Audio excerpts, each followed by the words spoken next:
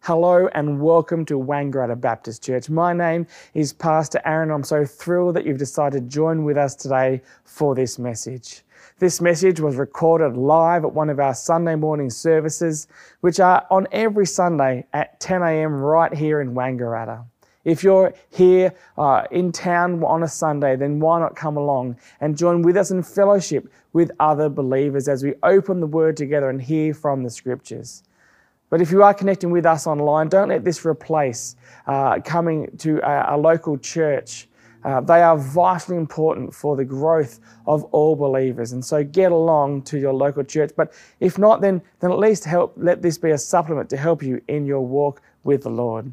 And so we do believe that the Scriptures are the inerrant Word of God, and they're here to train us and equip us. And so we will be speaking and opening up the Scriptures together. So get your Bibles out and follow along.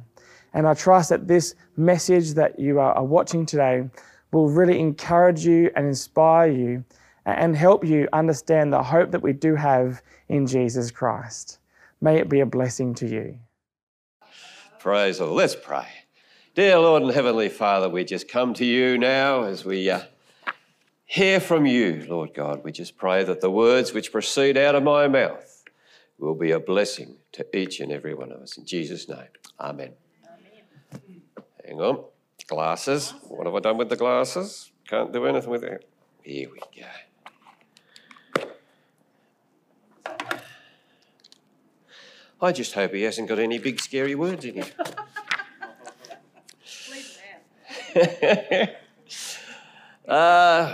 Today we're carrying on from where we were in the study of Luke. Today it's Luke chapter 12, verses 4 to 48. And it's entitled, Ready for Jesus, Have No Fear. Luke 12, 4 to 7. I tell you, my friends, do not fear those who kill the body, and after that have nothing more that they can do. But I will warn you whom to fear. Fear him who, after he has killed, has authority to cast into hell. Yes, I tell you, fear him. And are not 5 sparrows sold for 2 pennies? And not one of them is forgotten before God. Why, even the hairs of your head are all numbered. Fear not, thank you. You are of more value than many sparrows. Are there no sweeter words to hear from the mouth of Jesus than these? Friends, do not fear. These words open a larger section in chapter 12 that is bookended by verse 32, where again Jesus says, fear not. And so everything within these verses we can see in the context of Jesus' command to have no fear. And Jesus specifically begins by saying, do not fear, people. Do not fear. People who may persecute and even kill you, because really that's the best that they can do. Harm or kill your body. After that, they have nothing they can do against you. No. Being killed might seem like a massive problem to some of us, but I don't think any of us want to die. But Jesus' point reminds us that eternal life awaits us, and no action of anyone can take that future away from us. At best, they will only bring it quicker. But in verse 5, Jesus says, if there is anything we should fear, is that we should fear God. Rather than fearing their persecutors, the disciples should fear God more. God has the power to effect eternal, not just temporal destiny. Now, I'm sure that you have heard many times from the pulpit where the Bible says to fear God. It's more than we should have an awe about God. But in context here, Jesus is clear. Fear God means just that. Fear God. What sort of fear grips you when your life is in danger at the hands of someone else? Jesus is saying, don't fear that person. Fear God instead. Same fear. But then he continues and gives further context to that fear. God will judge all and cast the unfaithful unbelievers into hell. But this same God cares, I've lost my place, cares for cheap and plentiful little birds. This same God knows how many hairs are on your head, some more than others. This same God who knows you intimately cares for you and values you. So don't fear people, fear God. Fear losing eternal reward, but know that God loves and cares for us all deeply. Jesus then moves on and teaches more about fear. Don't hide. Don't hide. Don't be ashamed of the gospel and of being a witness to that gospel. Luke 12, 8-12. And I tell you, everyone who acknowledges me before men, the Son of Man also will acknowledge before the angels of God. But the one who denies me before men will be denied before the angels of God. And everyone who speaks a word against the Son of Man will be forgiven.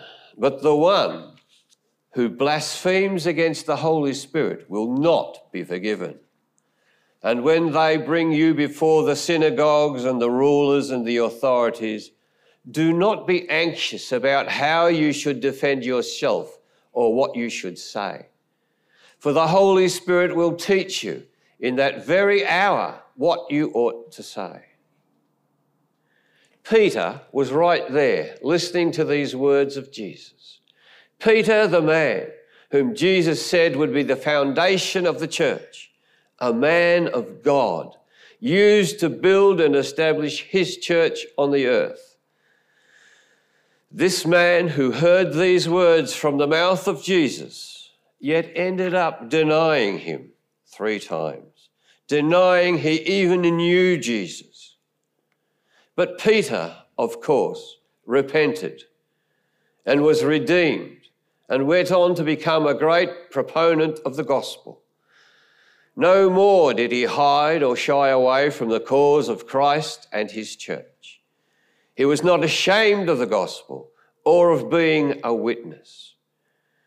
Peter shared with thousands the hope that is in Jesus Christ and testified about God's goodness and grace. And like Peter, we too must make a choice. Are we going to deny Jesus or acknowledge him? Are we going to be ashamed of our faith in Jesus Christ, or are we going to confidently and boldly bear that witness? And when we bear witness, when we share with a family member, a friend, a colleague, an acquaintance about our faith and about the hope we have in the gospel, we can do so with complete confidence that Jesus has promised the Holy Spirit's help in formulating the right words. There is no cause to be anxious about our words or our testimonies. We can, with complete confidence, just speak, trusting in this promise of Jesus, and even more in a hostile environment, as the disciples were going to be increasingly facing. So, don't fear. The first point today, and the first outworking of that is this: don't hide. Do not hide or be ashamed of the gospel. Instead, confidently and boldly bear witness. The second outworking is this: don't worry. God will provide our needs. Luke 12, 22-31. And he said to his disciples, "Therefore I tell you, do not be anxious about your life, what you will eat, nor about your body, what you will put on. For life is more than food, and the body more than clothing. And do not seek what you are to eat and what you are to drink, nor be worried, for all the nations of the world seek after these things, and your Father knows that you need them. Instead, seek his kingdom, and these things shall be added unto you.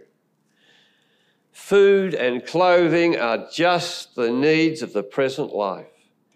Consequently, disciples should teach these needs as secondary and not become anxious over them. There is more to life than what you eat and what you wear. Jesus uses the illustration of the raven to show that God provides for his creatures. If God provides for a bird, then of course God will provide for people, for you and for me, and even more so for his children, as we are much more important to God than a bird. Jesus then moves on to worry about how long your life will be. Worry cannot prolong life any more than it can provide for life. Worry, however, can physically reduce one's lifespan. Jesus then moves to plants to illustrate the futility of worrying about material possessions. The flowers cannot do anything whatsoever to provide for their own needs. They are totally dependent on God. Still, he provides for them and does so magnificently. He gives every common flower more glorious clothing than Solomon, Israel's most glorious king, more than he could provide for himself. And then the grass, common vegetation, yet God has made it beautiful. How much more will God provide for people who have a longer existence and serve a higher purpose than the grass? The disciples were men of little faith because they worried about the necessities of life rather than trusting God to provide these things for them.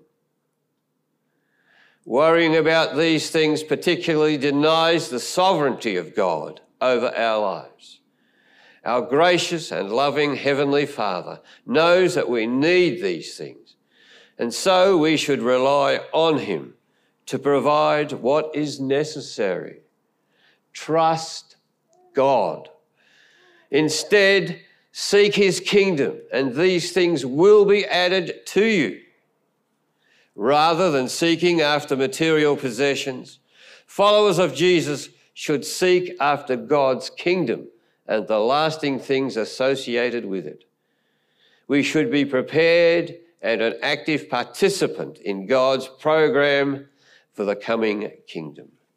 Jesus promised that God would provide the material provisions of those who do so. Don't fear, my first point today. And the first outworking was don't hide. Do not hide or be ashamed of the gospel. Instead, confidently and boldly bear witness. The second outworking is don't worry. God will provide our needs. And the third outworking is don't get distracted. Our reward is in heaven, not on earth. Luke 12:32 and 32-34. Fear not, little flock, for it is your Father's good pleasure to give you the kingdom. Sell your possessions and give to the needy. Provide yourselves with money bags that do not grow old, with a treasure in the heavens that does not fail, where no thief approaches and no moth destroys. For where your treasure is, there will your heart be also. Pretty straightforward.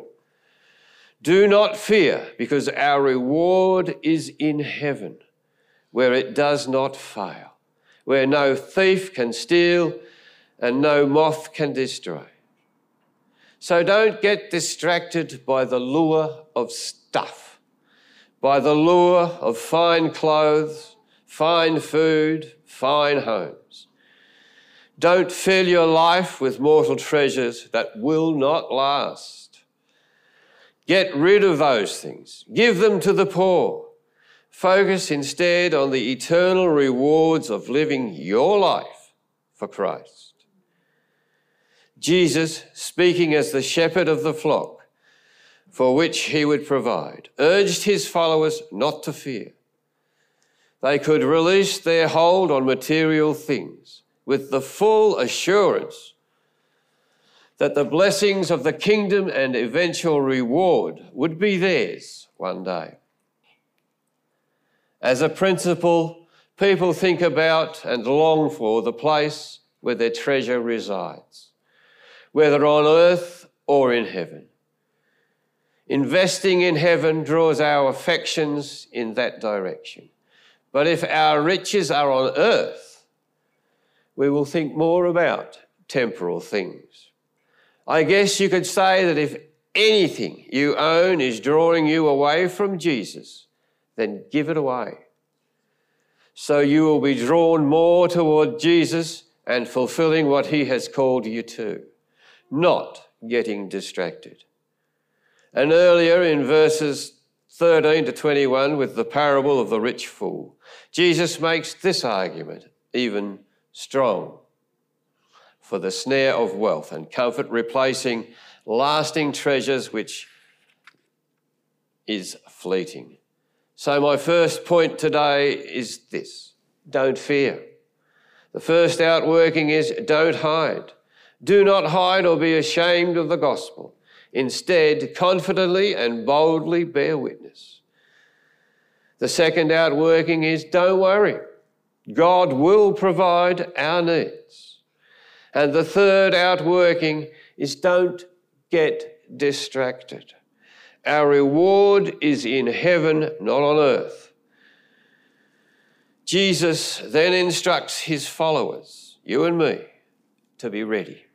Luke 12:35 to 48. Stay dressed for action and keep your lamps burning, and be like men who are waiting for their master to come home from the wedding feast, so that they may open the door to him at once when he comes and knocks. Blessed are those servants whom the master finds awake when he comes. Truly, I say to you, he will dress himself for service and have them recline at the table, and he will come and serve them. If he comes in the second watch or in the third and finds them awake, blessed are those servants. But know this, that if the master of the house had known at what hour the thief was coming, he would not have left his house to be broken into. You also must be ready, for the Son of Man is coming at an hour you do not expect. Peter said, Lord, are you telling this parable for us or for all? And the Lord said, who then is the faithful and wise manager, whom his master will set over his household, to give them their portion of food at the proper time? Blessed is that servant whom his master will find so doing when he comes. Everyone to whom much was given, of him much will be required.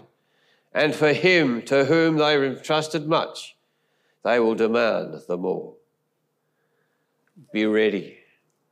Jesus is instructing his followers to be ready for the coming kingdom of God. So what does it require to be ready? Firstly, be dressed. There is nothing more unsettling than being woken up in the middle of the night by a knock at the door. You are drowsy, not wearing anything appropriate for guests, and are generally unprepared. But Jesus might return at any moment, and so we should be dressed appropriately. Now, what sort of clothes might Jesus be referring to here? He's not talking about having clean undies or in case you're in an accident and have to go to hospital. We're taking the abstract to something more concrete. Think about the clothing as our character. Our character is well dressed by the fruit of the Spirit: love, joy, peace, patience, kindness, goodness, faithfulness, gentleness, and self-control. And you can also view this spiritually. Our spirit is well dressed by the armour of Ephesians chapter 6. Put on the full armour of God so that you can take your stand against the devil's schemes. Stand firm then with the belt of truth buckled around your waist, with the breastplate of righteousness in place, and with your feet fitted with the readiness that comes from the gospel of peace. In addition to all this, take up the shield of faith, with which you can extinguish all the flaming arrows of the evil one. Take the helmet of salvation and the sword of the Spirit, which is the word of God. Being ready is being dressed, and it is also being ready for action. Jesus tells the parable of a master returning from a wedding feast and his servant being there ready to serve. Those ready to serve their master will be blessed. And so we should be ready for action also, ready to serve our master as he has called each of us to. So what might this look like for you? Maybe it's being ready to say yes when someone asks for help. Maybe it's being ready to serve on a ministry team here at this church, like mainly music, Kids Converge, or in our men's or women's ministries. Maybe it's being ready to give an answer for the reason your hope is in heaven. Being ready is being dressed, ready for action. And be alert. Jesus uses the example of a thief in the night, never sure of when they may strike. If you are not alert, you might be robbed and suffer loss. And so there is the element of John 10:10. The thief comes only to steal and to kill and destroy. I come that they might have life and have it abundantly. The devil is always prowling around, seeking to devour, seeking to distract, seeking to destroy, seeking to distract even. And so we should be alert to the snares and traps of the devil. But we should also be alert for the second coming of Christ. It is said that Christ's return will be like a thief in the night. No one will know the hour. Christ's return will be unexpected, and so we should be alert to this reality and live in the light of Christ's imminent return. Being ready is being dressed, ready for action, alert, and being faithful. Jesus tells a parable to explain who he is warning to be ready. He is warning those who are faithful, and the parable is an encouragement to continue to be faithful. The faithful and wise manager who faithfully and fairly cares for who they are responsible for will be rewarded when the master returns. This is a picture of the reward that will be given to faithful believers at the return of Christ. The faithful manager is contrasted with the unfaithful servant who beats the household servants and gets drunk. The unfaithful servant will be surprised when the master returns and will be judged swiftly and harshly. Swift and harsh will be the judgment that awaits the unbeliever at the return of Christ. Jesus then continues with the expectation that much will be required of those who have been entrusted by God with many abilities and responsibilities. They will be held to a higher standard on the last day. And so Jesus concludes this section of teaching about being ready with a special encouragement to be faithful, to be ready by being dressed, ready for action, alert and faithful. So what are two things that we can take away from Jesus' instruction today? Firstly, do not fear. God's got you covered. You don't need to hide. You don't need to worry. You don't need to get distracted because God's got you covered. He will provide all you need. Secondly, be ready. Be ready to serve Jesus by being dressed, ready for action, alert and faithful. Let me pray. Oh, gracious Lord and Heavenly Father, we just thank you that we can come to you and know that your Holy Spirit is working in us and through us. Lord, we all want to be ready for your return. Lord, we're looking forward to it with a great expectation. And we just pray, Lord, that we will, in fact, be ready. Lord, we just pray that you'll bless us, each and every one, in Jesus' name. Amen. Thank you, Eve.